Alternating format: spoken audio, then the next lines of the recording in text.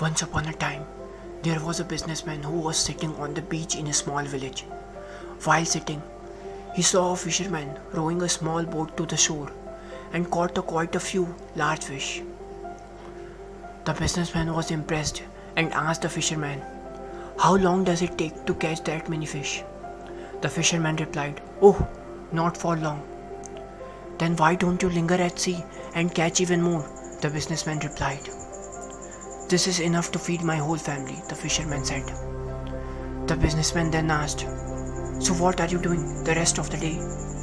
The fisherman replied, "I usually wake up early in the morning, go out to the sea and fish, then came back and play with my children. During the day, I sleep with my wife, and at the evening comes, I join my friends in the village for a drink. We play guitar, sings and dance all night." The businessman made an offer to the fisherman.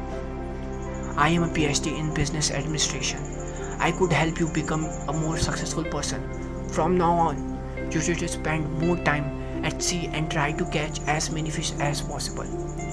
While you save enough money, you can buy a bigger boat and catch even more fish.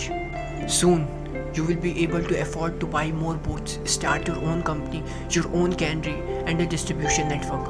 By then, you will have a move from this village to a nearby town, where you can set up a headquarters to manage your other branches." The fisherman continues, "What next, sir?"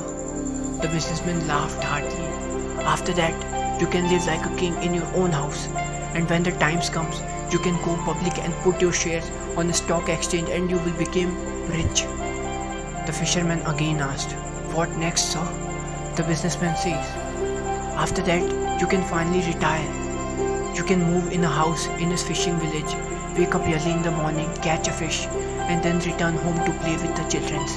Take a good nap with your wife, and when the evening came, you can join your friends for a drink, play guitar, sing and dance all night." The fisherman then replied, "I am not doing so, sir.